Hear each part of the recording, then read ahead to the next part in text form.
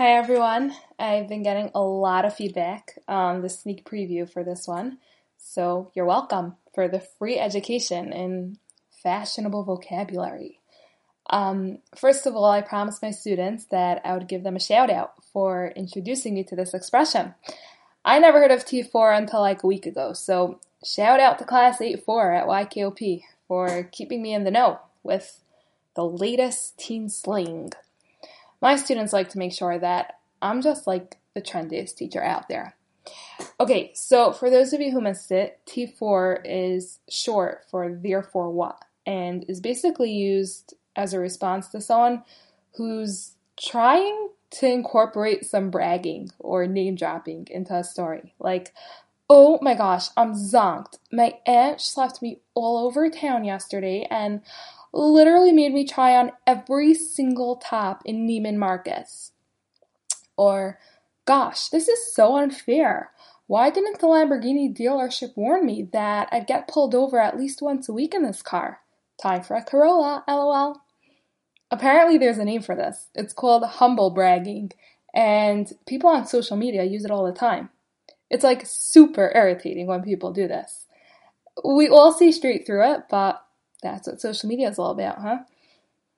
You know how it is. We live in a generation where if you don't flaunt your blessings, it means that you don't have them, which is pretty pathetic if our entire self-worth is based on other people's admiration of us, but yeah.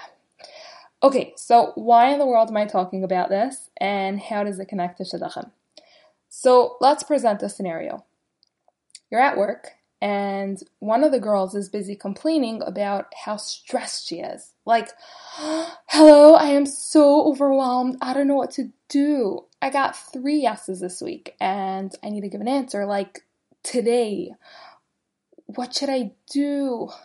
And there's another girl sitting right there who hasn't gotten a date in months. What exactly do you think is running through her mind right then?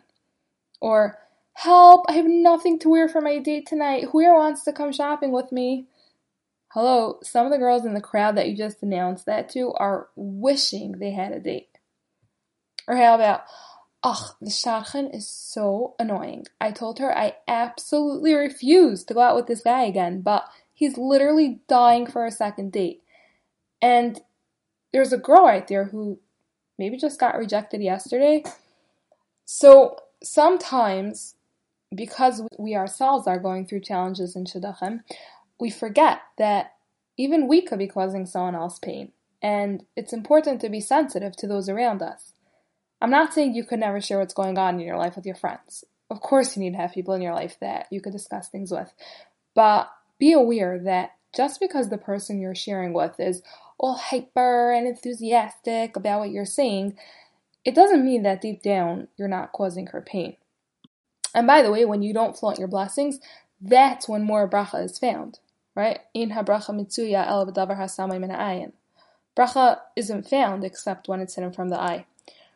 Okay, so I know what some of you are thinking right now. You're like, Chaisara, are you aware that as singles, we're usually on the receiving end of these comments? I have zero interest in hearing about how tired my friend is after staying up all night with her kvetchy baby, or listening to my newly engaged friend debate the pros and cons of a round cut diamond versus a cushion cut. So that's exactly my point. Experiencing it firsthand will increase your level of sensitivity towards others so that when you're on the other side, hopefully very, very soon, then you won't make the same mistake. Don't flaunt your blessings. Stop humble bragging, and be aware that the very thing that you're complaining about, someone else might be davening for.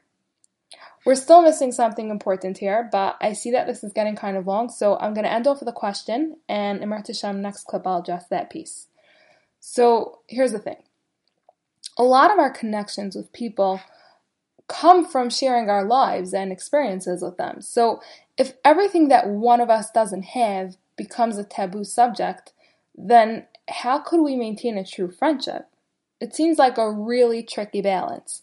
So think it over. I'd love to hear your thoughts, and Emret Hashem will share some opinions next time.